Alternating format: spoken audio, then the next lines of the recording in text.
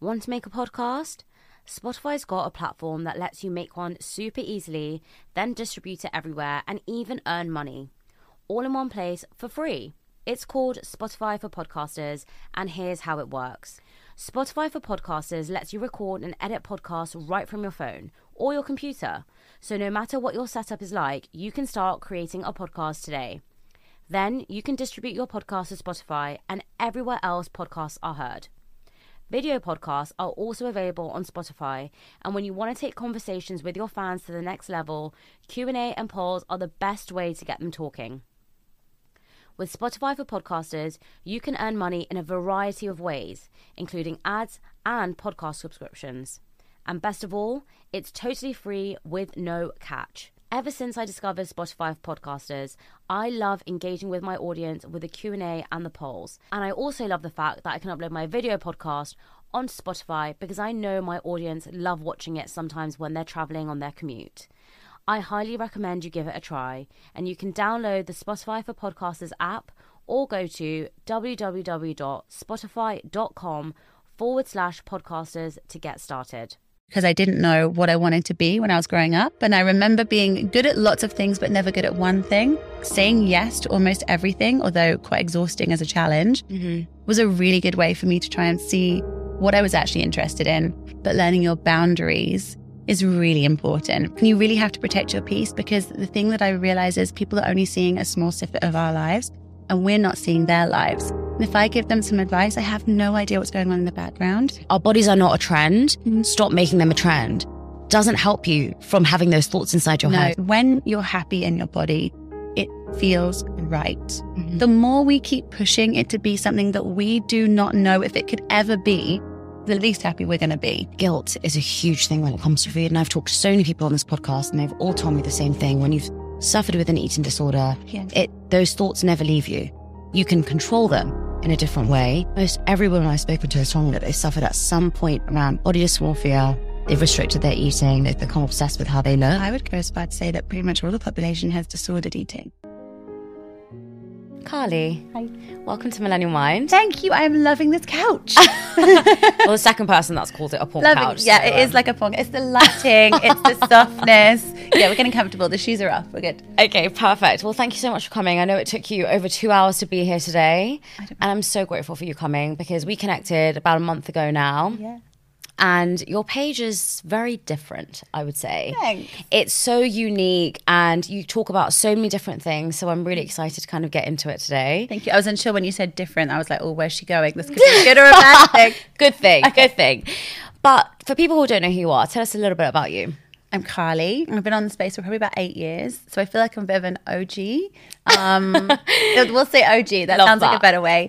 And for me, I've always shared kind of truth, reality. I started out fitness. I actually started because I didn't know what I wanted to be when I was growing up. And I remember being good at lots of things, but never good at one thing. Wow. And I remember I went onto YouTube first when it was kind of just starting. And I uploaded, and anyone who follows will remember, I uploaded a load of videos from different topics that I was exploring. From things like how to shave down here, there was so many different topics. I was kind of exploring myself. Okay. And then my followers were like, you're really good at fitness. So then I ended up doing the course and quitting my job and then fitness alongside. And then while fitness is wonderful, abs is not the main aim of life. And I ended up, talking like sex and relationships and then doing retreats around the world. And just real honesty, I think, is the main thing. I just want to create a safe space where people can come and be like, I am normal, whatever normal is. I love that. I think what you just touched on there as well is I was good at a lot of things, but I never thought I was good at one thing. Yeah. Now, there are a lot of people that follow my podcast and message me and say, I don't know what I'm good at. Yeah. I don't know what to do, and I don't know how to start at anything. So tell me about that beginning stage. So you just were sharing anything and everything? Yeah, there's just so much pressure. I remember thinking, I wish I had grown up thinking I want to be a doctor or a dancer, because then I would have known how to follow through. But because there was none, it was like, well, how do I study? I don't want to go back to university, or I don't want to follow a route and waste more time if that's not where I'm leading to. So when you're kind of okay at a lot of stuff, and I ended up finding that in every job I would take on more and more and more, hoping that I would find out what I wanted to be. And I just never did. And I even used to type into Google, like, what is the best job in the world? What is Carly's dream job? And I think it said Richard Branson, like being his PA. And I even messaged him one time, never heard back. But it was funny because I've since worked with Virgin. So I was like, oh, we kind of did it in a roundabout way. But yeah, so for me, I found that saying yes to almost everything, although quite exhausting as a challenge, was a really good way for me to try and see what I was actually interested in. But then while I'd say it's it's a double-edged sword, saying yes and trying lots of things to see where your passions lie, but learning your boundaries is really important, because I found I was trying loads of things and I found where I was at. But then because people knew I didn't quite know myself, people would kind of really steal that. And you really need those boundaries to say, hey, no, I'm exploring and I need to like find myself out before everyone kind of makes use of it. Give me an example of people stealing that. Oh, so like if you're someone who, I'm a classic people pleaser. So while I'm trying to find my journey, other people are saying they're trying to find theirs. And I would then be like, oh, okay, people be asking me to help them find theirs. And I'm like, but I'm still trying to find mine. And my work list is now going higher and higher. I need to scale this down. I think what people miss sometimes is, for me and you and for a lot of other people, when you have a platform, it is your job. And especially with the podcast as well, I think a lot of people are now messaging me all the time and saying, can I ask your advice on this? Can you tell me this? I'm stuck. Only you can help me, is a message I got last week. And it's very overwhelming sometimes, because you feel like, I'm not a licensed therapist. I'm not a psychiatrist. I actually, first of all, don't have time to answer to hundreds of messages all the time. But you feel selfish. Yeah. How do you kind of get over that? It's really hard, because I felt like when I was a personal trainer, I was 100% everyone's therapist then. I mean, people have you in for that hour. Yes, they're moving their body, but they are spilling their guts to you. And when I do retreats, it's the same thing. And online, I've had people reach out for money, tell me that their lives are broken, especially since becoming a mum. And you really have to protect your peace, because the thing that I realize is people are only seeing a small snippet of our lives and we're not seeing their lives. And if I give them some advice, I have no idea what's going on in the background. So true. So I have to say to them, like, I'm here online, but you're seeing 70% of my life. There is obviously other things going on. You need to reach out to someone who can specifically know your entire life. Like a therapist is the best route, or reaching out to your family is the best, or getting professional help. So when I share my secrets every week, I do a secret section, and I let people just get whatever is on their chest and it all goes out. Okay. There are so many people who share some really great ones and some ones that are lighthearted, and then there's some really awful ones. And I always say for those, always tagging in the correct people for them to go and speak to. Amazing. And if anyone else shares some incredible advice or have been through it, I'm screenshotting it, sending it to them to know that they're not alone. But yeah, while we have this amazing platform where you can talk to people, it doesn't entitle us to offer any tips on anyone else's life. Yeah, definitely. I agree. The fitness industry, we glaze past that bit. That's really where you started and at the core of it all. It's an interesting one, because when did you start? Did you say 7 years ago? Oh, no, 8 years in the fitness industry, yeah. 8 years ago. And I feel that every year the fitness industry is changing. Every year there's a new standard. And you said the fitness industry doesn't mean you have to have abs, right? And I am someone who's like, yeah, preach, but I'm obsessed with getting abs. Of course. And like, I never had a flat stomach growing up. And so like, it's been the one thing that I love in every person. So funny, and one thing when I meet you, it's like, I mean, chiseled, absolutely incredible. Now it is a little bit, because I had loads of stress over the last 3 months. Okay. So I feel like it's that's not. That's why you should also never comment on anyone's body, because you never know where they're at. And a lot of the time when they've got that body that you think they want, it's not for a good reason. Well, you're so right there, because a couple of months ago I had my full-time job. I had a lot of personal stuff going on as well, and I was ridiculously stressed, and I lost a lot of weight. And everyone was coming to me. Half the people were like, you look amazing. And that was giving me positive affirmation to be like, yes, I finally have abs. And the other part of people were being like, you look physically ill, and like, you don't look well, and like, why are you trying to diet? Because everyone in life thinks that you want to have like the most chiseled abs and you want to be really skinny. That's what every woman thinks. Every woman's goal is to be skinny. But it's not. No. For some women, it's not. However, this was a bit weird, because obviously I wanted abs, so everyone thought I was doing it purposely. But anytime I've been really skinny in my life, it's because I'm going through a bad time. And when people are like, you look great, I'm like, yeah, you should realize that this pattern is always about anxiety, like stress, like ridiculously overwhelmed. But people generally project what they want. So the ones that are like, oh, you look incredible, it's because they want that. The ones that say you look ill, there may be a little bit of jealousy there also, but maybe they do know you better as well, and they're like, actually, we're looking at her as a whole picture, and she doesn't look happy. Yeah, and I think that's what a lot of people are saying, but it was much harder when people were like, you look so ill, instead of being like, I've noticed some of my friends were really like, know me inside out, and like, you look really skinny, are you okay? And I was like, I'm really overwhelmed, and they were like, okay, try and take a break. And I was like, yeah, okay, well. Yeah, how do we do that? Just clone myself quit my job. That helped. But I think the fitness industry is always changing, and there's always a different narrative around what you should look like. Right now I saw a headline which everyone's talking around, heroin chic is back, which is disgusting. What's a headline? It's ridiculous. And it did terrify me, especially now from going through that. I remember when we all had to have like, your jeans had to be sagging, like skinny jeans were like sagging around you. You had to have like no bum. And you had to have the lines. This is my life. And you had to have this part. Can help you build a bum, but your bum looks beautiful. I remember growing up through that and just thinking you had to be so like wafer thin and look ill. And now I have a daughter and I'm like, I remember saying to my husband, gosh, I hope by the time that she's old, we've gone past this one again and we've moved around. But the thing is that our bodies are not a trend, and that's what's so crazy. And you don't see, I'm all genders, but you don't see this as a title for men. No. It's just for us. And I don't understand why it has to take this turnaround every single time. And how do people navigate through that? Because there are a lot of people that have posted this. I know, I saw so many posts around like, our bodies are not a trend. Stop making them a trend. Doesn't help you from having those thoughts inside your head. No, I don't think there is anything we can do online if we're honest, because unfortunately this is just how the media is going to do that. And it's people thrive on making us feel insecure about things. The best thing you can do is just not look at it and move away from that and keep going back to the self-care that you are doing.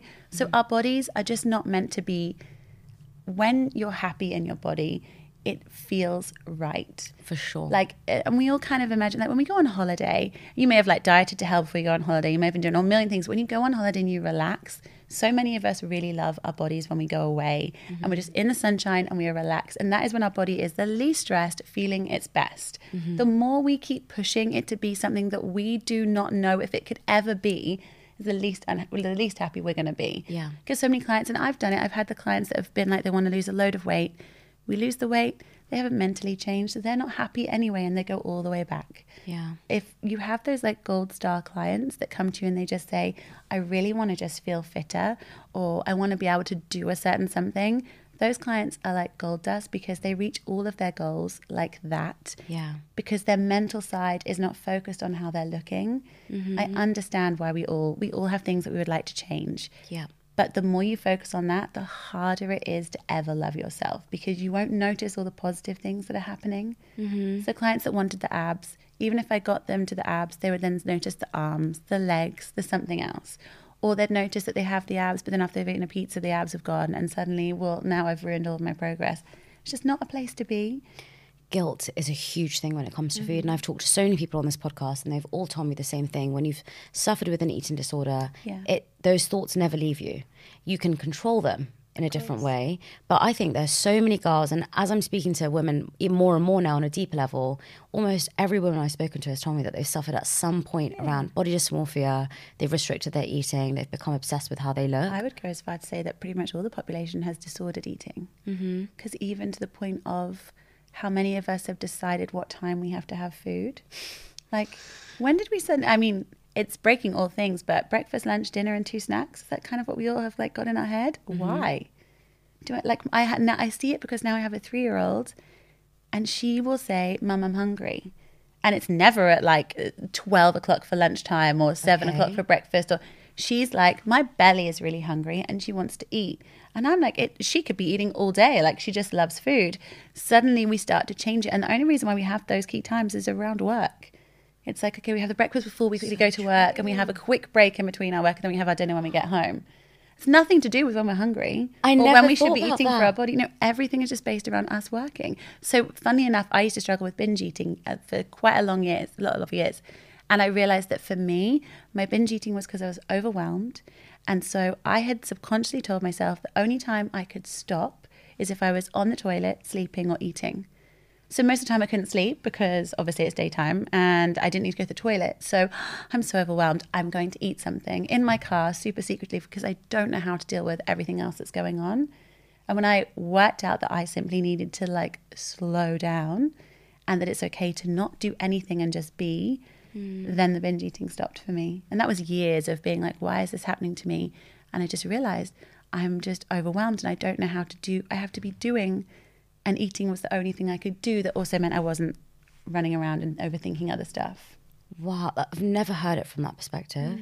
How did you start to change your thoughts around that? So I think I realized that the car was a really dodgy place for me, because in the car I can drive somewhere, buy something, get in my car, eat it, have hidden the evidence, and no one would ever know.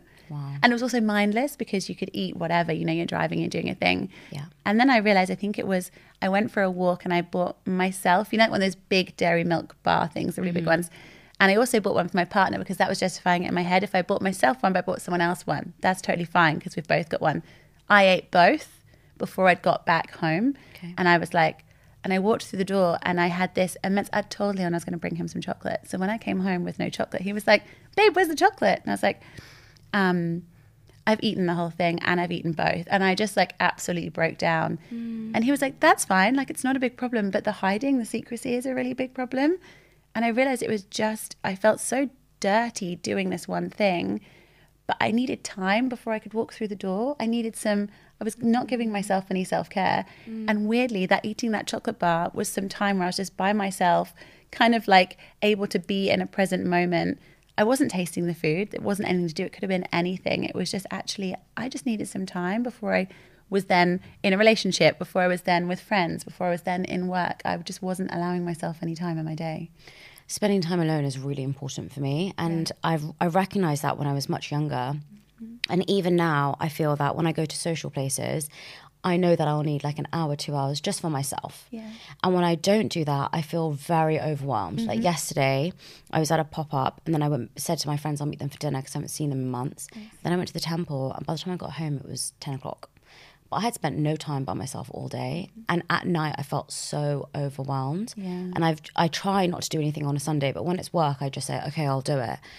But yesterday I was like, right, that's it. Like on a Sunday, I cannot do anything past 4 p.m. I just have to spend that time alone because you don't have that time to process your own thoughts. And you don't have that time to think about intentionally what you want to do for the rest of the week as well. Yeah.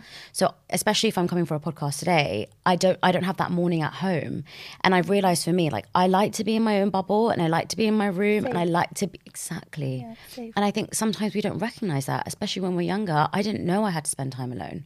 No, because also, I mean, again, I see it from being a parent that my daughter's very happy playing by herself. And even I was like, there's other, do you want to like play with? And she's like, no, I'm playing myself. But we are so conditioned to be like, you shouldn't be on your own. Yeah. You should go and play with someone. And I'm an only child. Saying that, I do have, my dad had a daughter 18 years before me. Okay. With another lady. So technically I do, but we never grew up together. She lives in Switzerland. So I technically have another family member, but I didn't get to feel like I had a sibling at the time. And I just remember I spent so much time by myself and I loved being with myself. But then when I was around other people, I was like, is there something wrong with me because I'm very comfortable being by myself? Yes, there's a part of you that I've noticed, like when you have to work harder at trying. You're very good at making other people become like a friend because you're so used to having to try. Whereas people who have siblings, from my side, they always have someone there. So like I even see it with Jax. Like if we go to the beach, there'll be some siblings playing and making castles together. She will obviously ask me or ask Leon because who does she get to play with? Or she'll play with herself. And she feels that fear of like, oh, I've got to go and ask. But I do think it's a really good learning lesson. It kind of teaches you how to kind of interact as well. I was just going to ask you about that. So being an only child, there's so many stereotypes and stigmas. You're spoiled, you're entitled, yeah, you totally. can't make friends, like everything revolves around you. Talk to me about being an only child. I mean, technically I'm bringing up an only child right now. She is the only one. I have no idea what's going to happen in the future. You are your main, I can see it from both sides. From her side, being the parent, she is getting everything. She gets completely our attention. I feel like I get to see every moment of her growing up. Yeah. She is the world, like 100%. I describe it as my heart walking around on the planet doing its thing. So I can imagine if you have another one, that definitely changes, it gets divided. Of course. From me being an only child, I think there's a huge responsibility. If you have an only child, the parents have to step up. So my parents kind of lived in the arse end of nowhere. And I really struggled growing up making proper friends that would stay. And I realized it was because, unfortunately, I see this now. My parents are very career driven. I had to get like a special bus home. I didn't get, when everyone finished school, they would go to the park with their friends. I had to get the special bus, then take me home to the middle of nowhere. And my parents, although fantastic parents, didn't think about how do we nourish her friendships. Yeah. Because they were like, we're nourishing her. But actually, if you just have one child, they need you to help them to nourish those friendships and get people over and the parties and that kind of stuff. And they didn't do that, which meant I really, really struggled to hold on to those friendships. How has that impacted you now? I think when you think, or you watch, like I'm rewatching Sex and the City because my husband's never seen it, or Friends, and I'm like, is that a real thing? Do people have that? Is that a real friendship group that you can discover? I definitely found my friendships like probably from like 26 plus. Wow. Yeah. So did you feel lonely growing up? I don't know if I knew that it was loneliness. I just felt like I didn't really belong in that space, I think. I felt like I was one of those girls that could kind of go from each group. You know, it could be like, when it was the thing, it was like goths, all these different types that we had back then, which is ridiculous, the labels. I could go through every group and be in there, but I never felt like I slotted in there. I could just kind of drift from all. And again, you become a really good people pleaser, which is where we are today. You mentioned that you have Jax, which is amazing, but I also know that you've had another baby, right? Yes, yeah, I had a miscarriage in May. So yeah, we had Jax. So she's 3 years, and then I found out it was a really odd one. I've been saying I don't think I want to have another child because I think the world is quite terrifying. A lot of us say that. And then I found out I was pregnant.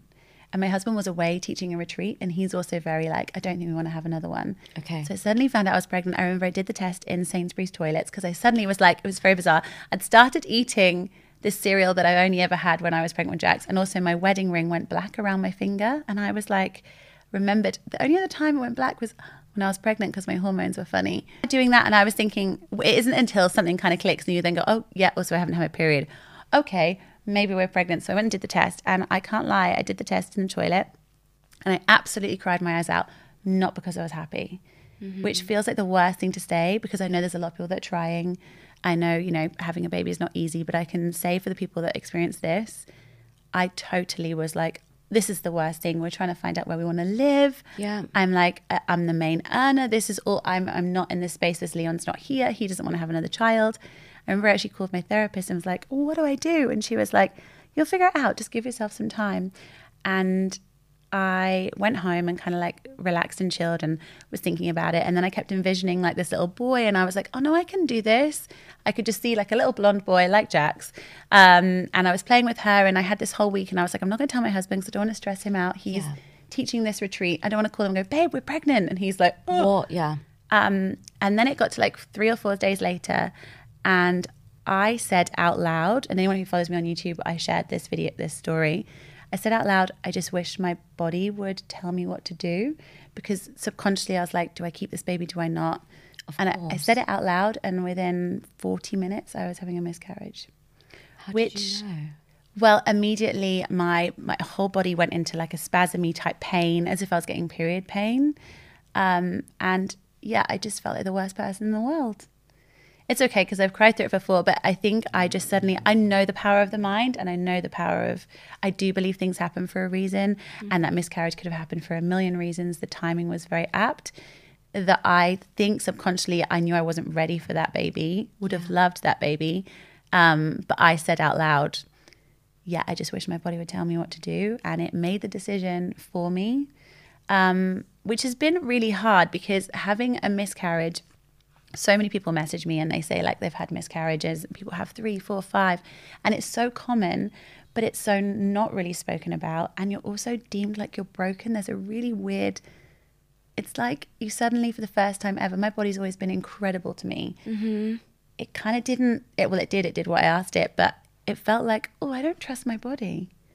Is it going to do that again?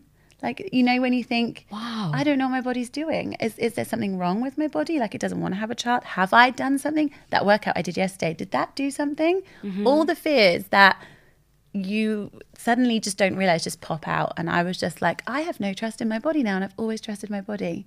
So it was a real turnaround to be like, okay, I've always felt very comfortable and known myself. And now I'm thinking, yeah. And also the mind thing, I think part of me is now always going to live with the idea that I need to say, did I have a miscarriage because I basically asked my body to make a decision, or did it happen naturally? I'm never going to know. But part of me is like, oh, if maybe I hadn't said that, it would have stayed. But it wasn't the right path, and I'm okay with that now. But it's a really hard one, and to anyone going through it, there's also so little out there help-wise, I believe. And I just remember Googling, being like, is this a miscarriage? Is this what a miscarriage is? And I know the stats are like 1 in 3. Yeah. I never even went and registered mine because I knew that. So I know it's going to be so much higher because I didn't even think about how many people have miscarriages and they don't even know you've had it because it just looks like a period. If you were like 5, 6 weeks, you might not even know. So yeah, it's a stage of my life, but it taught me that I would love to have another child if that was to ever happen. Okay. But it has been a curb being like, oh, wow, my body. I don't know. I don't think you can blame yourself for that. And I think everyone I speak to who tells me a story of how they've miscarried, there's always that element of blame. Of course. And I think with you, like you said, did that work out or whatever? That happens to a lot of people. Did that work out? Do that? Did I walk up the stairs, do differently? Did I do this? And I've spoken about this so many times. It's never the mum's fault, ever.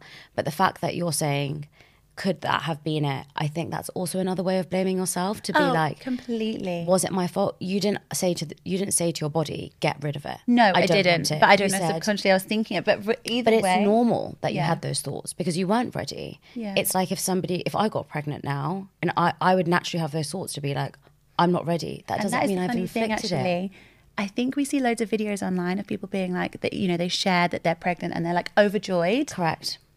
I don't think that is actually the norm for a lot of people. I think if you have been struggling to have a child, or you've always wanted to be a mum and you're in a position where you're like, you're ready, perhaps you are like, oh my gosh, I'm so excited. But I think for a lot of people, like I fell pregnant first time with Jax, like literally we were like, shall we have a baby? Yeah, let's try. Had sex. Boom, we found out literally like 5 weeks later. Okay. Oh my But that gosh. for me, when I found out I was pregnant, I was like, well, this is utterly terrifying. He was like kind of happy. We're both like, do we want this? Like we were looking at that being like, we just Wow. said that we would, but I expected to feel a certain way when I saw it. And instead I was faced with like terror of, can we do this? Did we want this? How is this going to affect me and my business and my life? And so I recently had a friend who I will not name, and she said the same. She's decided that she thinks she wants to have a child.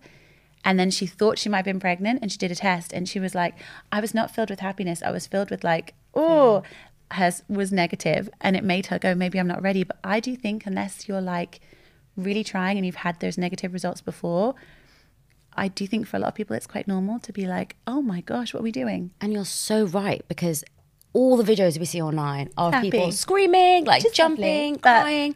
But for a lot of people, that Yeah. isn't true. And you know the point you mentioned earlier around you didn't trust your body?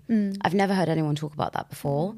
And I think it's so powerful because in Indian culture, when you have a baby, you have a ceremony. So when you're pregnant, you have a ceremony.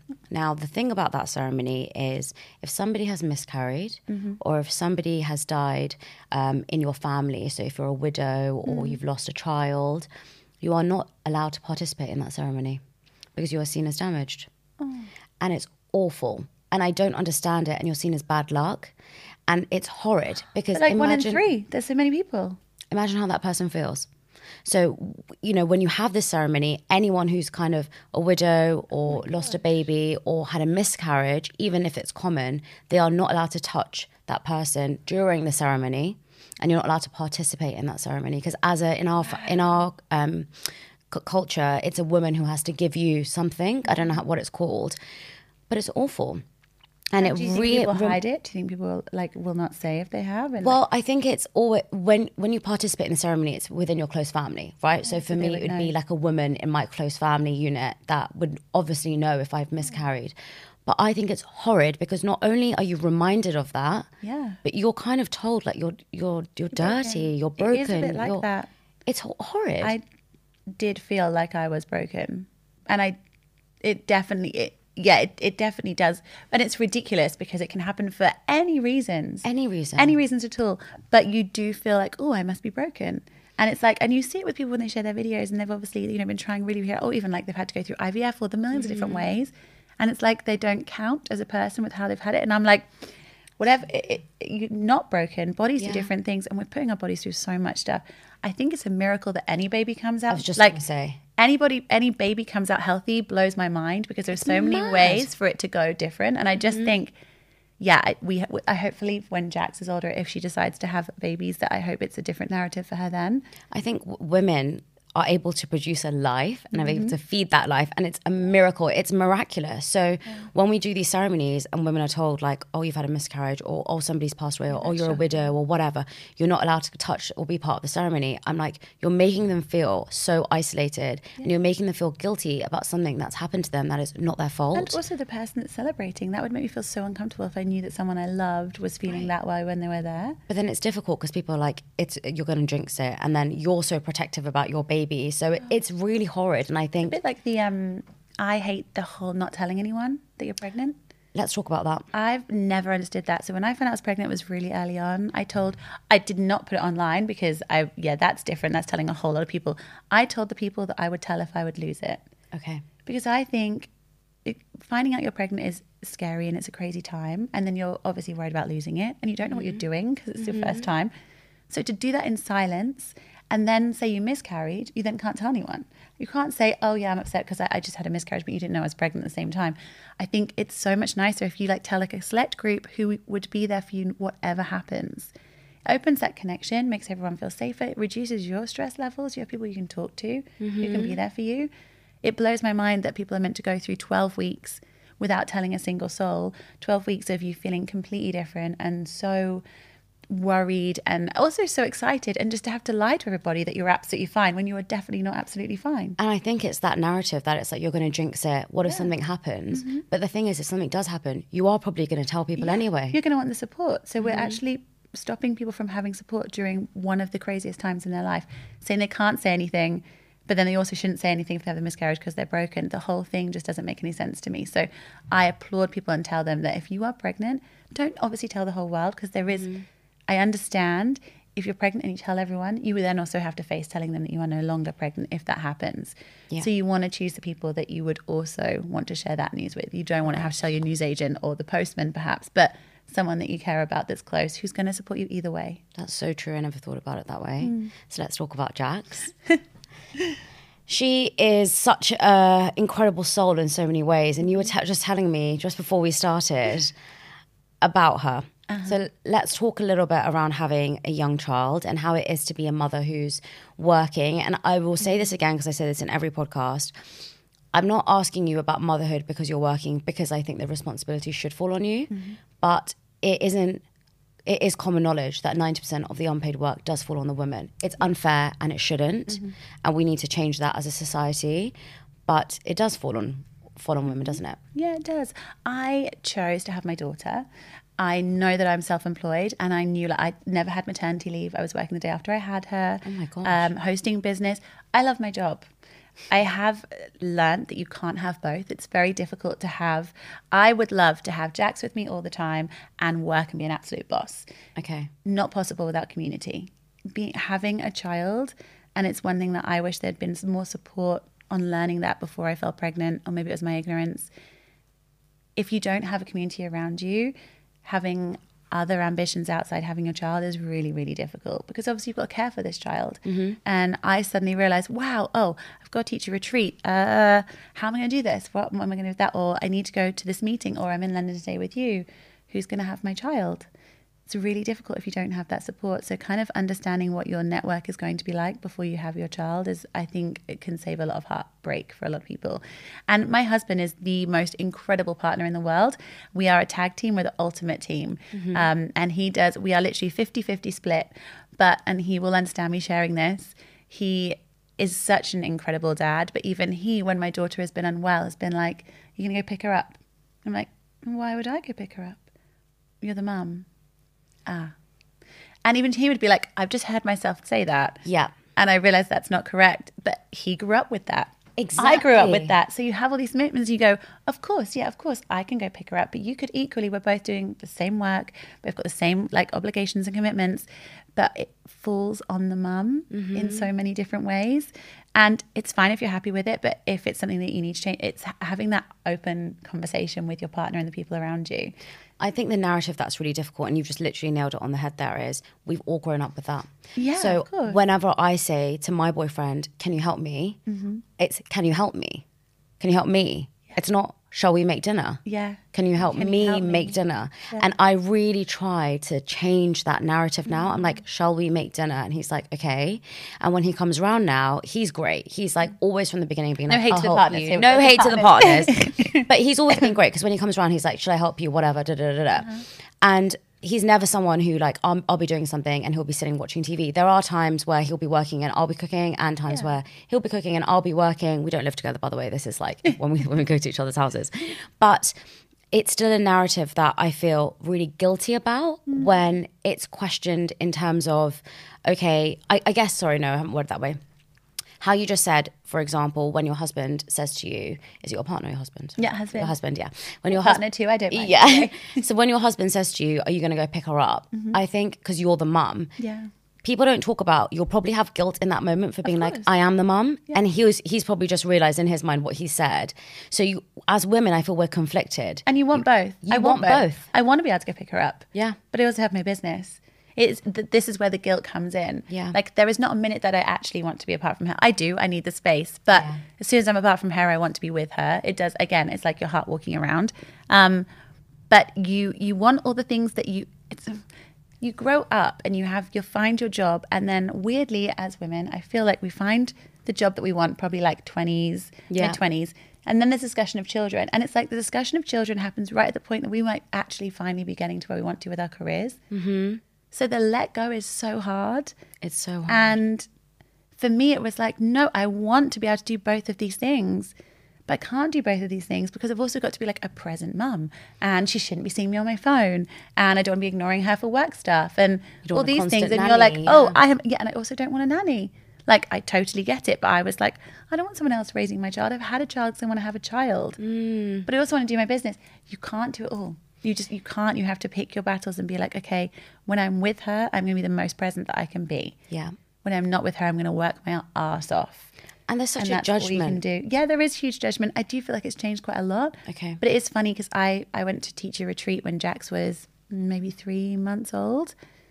Now looking back, I wouldn't have done that. But I was in a phase where I was like, I'm working and I can do all these things. But the amount of stigma that I got for doing it from people, even my own parents were like, oh, you shouldn't be going. Like, you got to be a mum. And I was like, I have had this retreat booked. These people have paid for it. I can't let any of these people down. It's my business. It's what I've got to do. How long were you gone for? I was gone for 2 weeks.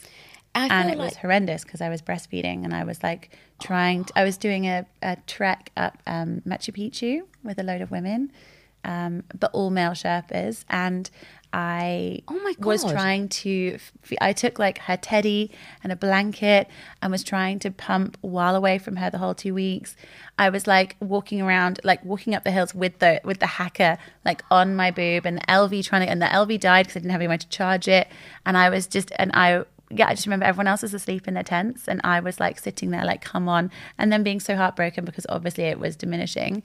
And I was like, I shouldn't have done this, but you don't know that you shouldn't do things until after you've done them in a lot of cases. And I was like, I can do all of this. Stupid, I couldn't. And then when I came back and I picked up Jax, and she was like, no thanks. Obviously she didn't say it, she's like 3 months. But that was basically what she did. Yeah. And then I then literally worked my ass off and got it back to have that back with her. But the mental toll that took on me was not worth. I sacrificed a really amazing time with my daughter for my work. Everyone goes through that. You just have to learn afterwards.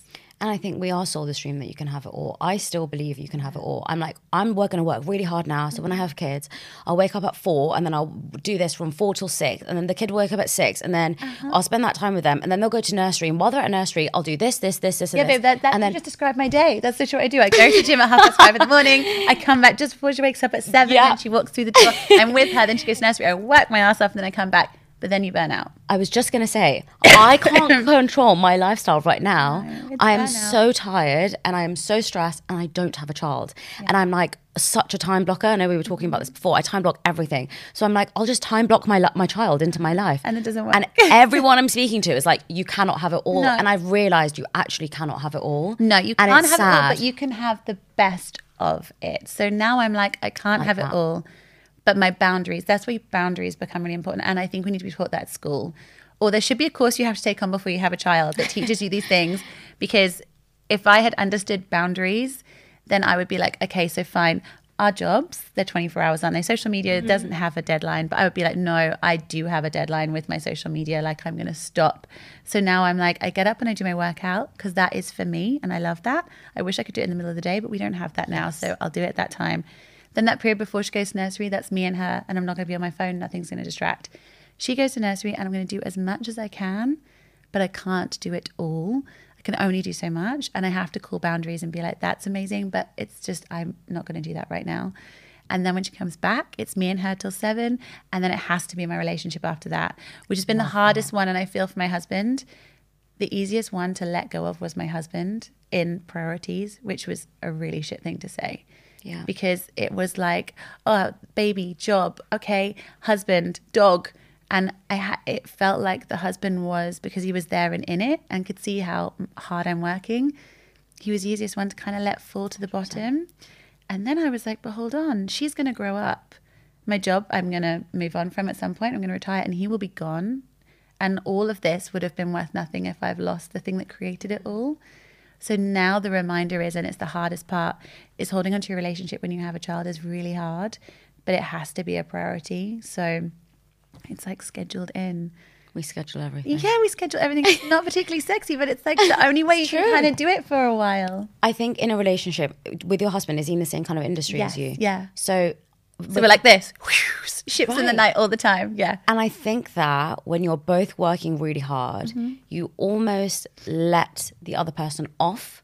So in my relationship, we are both like, it's okay if we don't see each other this week because we're both working really hard and I support you and you support me and I'm proud of you and you're proud of me. Yeah. And that's great. However, it does lead to a point where you're like, you're forgetting about each other. And I think it's so important to keep things in place. So like we have to go on a date night now, like once every 2 weeks. So when we see each other, we're not just working together. Or when we see each other, we're not just having dinner and passing out because we're so tired.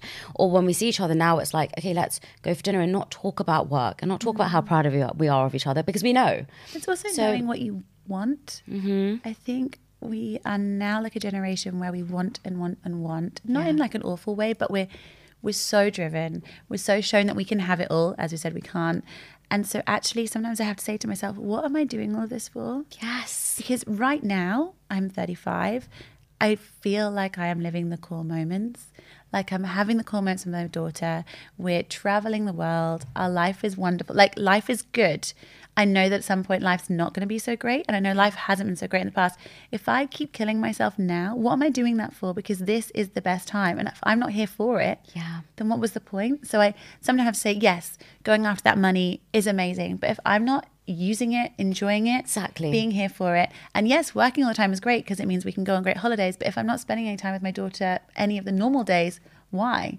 If I don't have the relationship at the end because I'm spending all my time on work, what was the point? Zooming out. So it's kind of, it's really hard because, oh my gosh, we're always chasing. But sometimes I just have to remind myself and say, what am I doing this for? What do I want? Do I want to be a millionaire? Not really. A millionaire is not enough now anyway, is it? Yeah. Like, you need to be more. So what do I want? I want the life I have right now. So how do I hold on to that? Because I have it. So do I need to be doing way more to keep this? No. I love that. I think that's such a also spiritual perspective, isn't it? Of being like, enjoy the now, enjoy the moment. And we were just talking before as well, whenever I'm nervous or scared about something, I always just say like, I get to do this. I get to be here. And they chose me. Like, even if I've asked you to come on the podcast, you've still chosen me to spend their time with, right? Fully invested in you. So now, but I remind myself of that because otherwise I just think like I shouldn't be here. I'm not worthy of it. I don't deserve it all. And I just switch those thoughts and that helps me to be really present in the now and enjoy it. Like I get to do this, which I wanted to do my whole life. Talking about spirituality, the next topic I want to get onto. You're just telling me how spiritual your daughter is. Yeah, I think she's done this before. And I'm not like, I'm not overly spiritual. I'm very open to everything. But so, yeah, my daughter's 3.5 and as soon as she was able to kind of talk, I can't remember what we were talking about, but she mentioned other parents. Now, when she first said this, I did not handle it with the grace that I have been handling with it more recently. It was a shock. I was like, other parents, huh? Yeah. She's like, yeah, other parents. So the story that I can really well respond now, and it's on my Instagram, I'm not making this up. We were filming it because I was filming us baking together. So I was going to be doing something on that. And I said, Jax, have you done this before? And she said, yes, with my other parents. And I was like, part of me was really happy because I was like, I have this on film because I'm sure she's going to forget this soon. Okay. And I said, what other parents? She said, my other parents. And I said, how did we get to have you? And she said that they were in the road, a car came and now they're dead. And she says it with complete, there's no like, she's not thinking it, it's just coming out. The story has maintained the same since she was able to speak. She says that her dad was called Uncle and her mum was called Dee Dee. And they had a cat, and just this story of they were in the road, a car came and they're dead. Now, I think that she must have been the one. If we're going spiritually, I'm presuming she was the one that was hit by the car and she died, which is why we have her.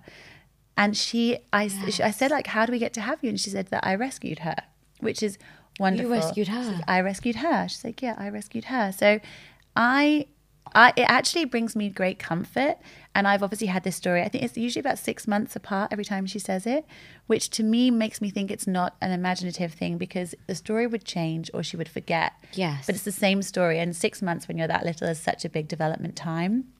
So the only thing that's changed is that her speech is better. I have shivers. Oh, gosh.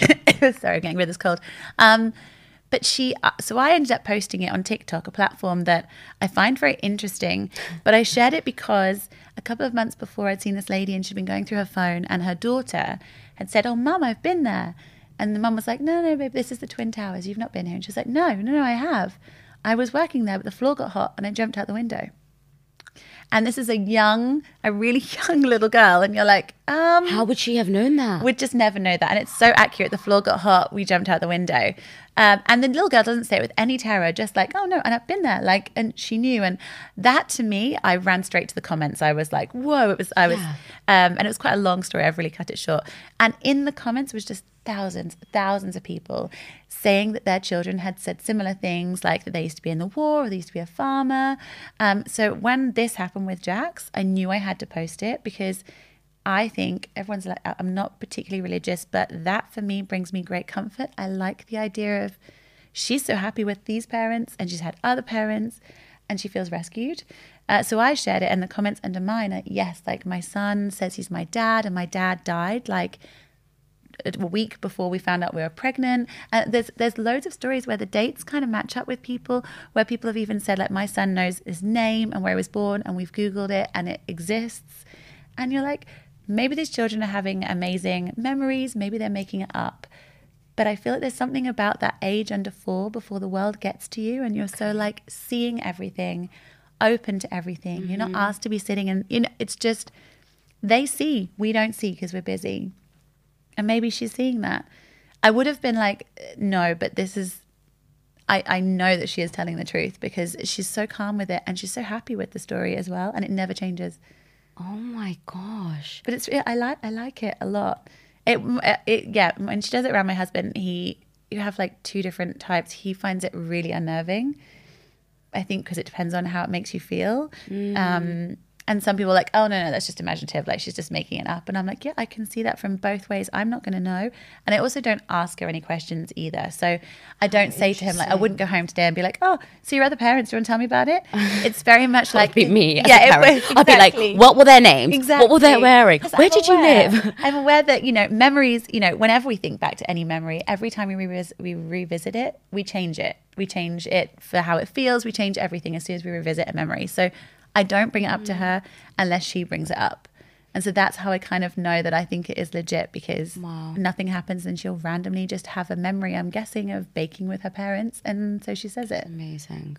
I don't know how I'd react to that. I think I would be really inquisitive, but that's because I'm a very inquisitive person. I'm fascinated about people understanding their past lives, because I do think some people have that skill. I do think it. And I think that some people can predict certain things or like have a memory of their past life. I'm not sure though. I'm very open to it, but I'm not sure how much I believe in people telling me about my future. I'm not sure. I'm just like, I'm unsure, basically. I've said it about 5 times. Okay, everyone knows I'm unsure. We can be unsure. No, I think, and I've not obviously had children before and I have no idea, but I do think that when I'm looking at Jax or when she's in certain situations, and even her nursery and a couple of other people have been like, she's done this before. And I'm like, she's done this before. You just kind of get this vibe that someone's just not, they've just done it before. That's the only way I can describe it. From what I'm hearing from you, I feel like you're a very good parent. Oh. And I don't like to use that term, good parent, bad parent. But as I was thinking about what I would do compared to how you're so understanding and explorative, I'd be like, I don't know what on earth to do. Now, I think people's fear, as you said, when you find out you're pregnant, and we don't see that side of people being nervous or fearful and scared, because nobody wants to share that, because nobody wants to seem that they're ungrateful. But I think a lot of people are scared about being a parent. And if you're going to be a good parent, what's your advice around that? You have to ask yourself, what's a good parent? I am fully prepared that I am going to F her up in a million ways, 100%. I know that she is going to have, I've gone to therapy. My parents are great. They made their mistakes. Everyone makes mistakes. Yeah, I'm very prepared that we will do some things wrong. Oh, 100%. The only thing I think you can do by being a good parent is actually just being open to being like, okay, I'm winging this. I don't know what I'm doing. We're learning this together. Because there isn't really a manual. There's books out there, but they're written by people saying they're a great parent. But what's to say that they're a great parent? So for me with Jax, if I'm having a meltdown day, if my emotions, I share all of my emotions. I don't hide them because I realized very quickly that if things always look good, then how are they ever going to learn? So yeah, if I'm having a meltdown, I have sat on the stairs and I've cried, or if I've got angry at Jax, which happens, and I have to own my shit. I have to say like, yeah, I'm really angry today. I'm not handling this very well. And she will come and sit. Kids are great. She'll come and sit next to me and she'll go, it's okay, mummy, we can talk this. And I'm like, yeah, we can talk this. So I'm really frustrated today. I'm really annoyed with doing this, or X, Y, Z, or I'm really upset today, or I'm really struggling being your mum today because my brain is just going to, and I'll be honest with her. And she's like, okay. And then the thing that's the most important is she sees, we turn it around. Yeah. Like I would never show her me just screaming and crying and then that's what it is all the time. But what she needs to see is that it becomes okay at the end. Yeah. And that it actually becomes okay because we chat and we have a cuddle and we talk it out. Like I am not a perfect parent and I am open with her. Like we're learning with you because I don't know. And so I think that is the best parent you can be, is one that's open to saying like, we're doing this together.